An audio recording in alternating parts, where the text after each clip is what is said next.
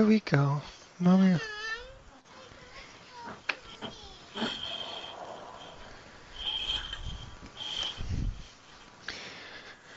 Oh dear. Halloween and the Halloween candy. Mm. It's a very Remember? popular Halloween in your country. Popular. It's like Christmas. Yesterday evening, we had dinner together at a bit late, at about 9 o'clock, I think, and I I said that I felt like Halloween was the new Christmas or something because there's so much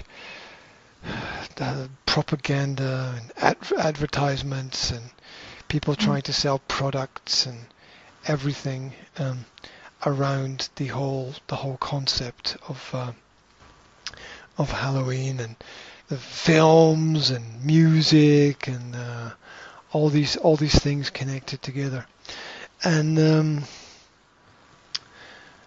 so yeah it's it's a big celebration, but people don't really understand it very much. They don't know a lot about the history, but it's an opportunity to learn things. That's the way I see it. Um, it's not what it is; it's what you make it that makes it different and important.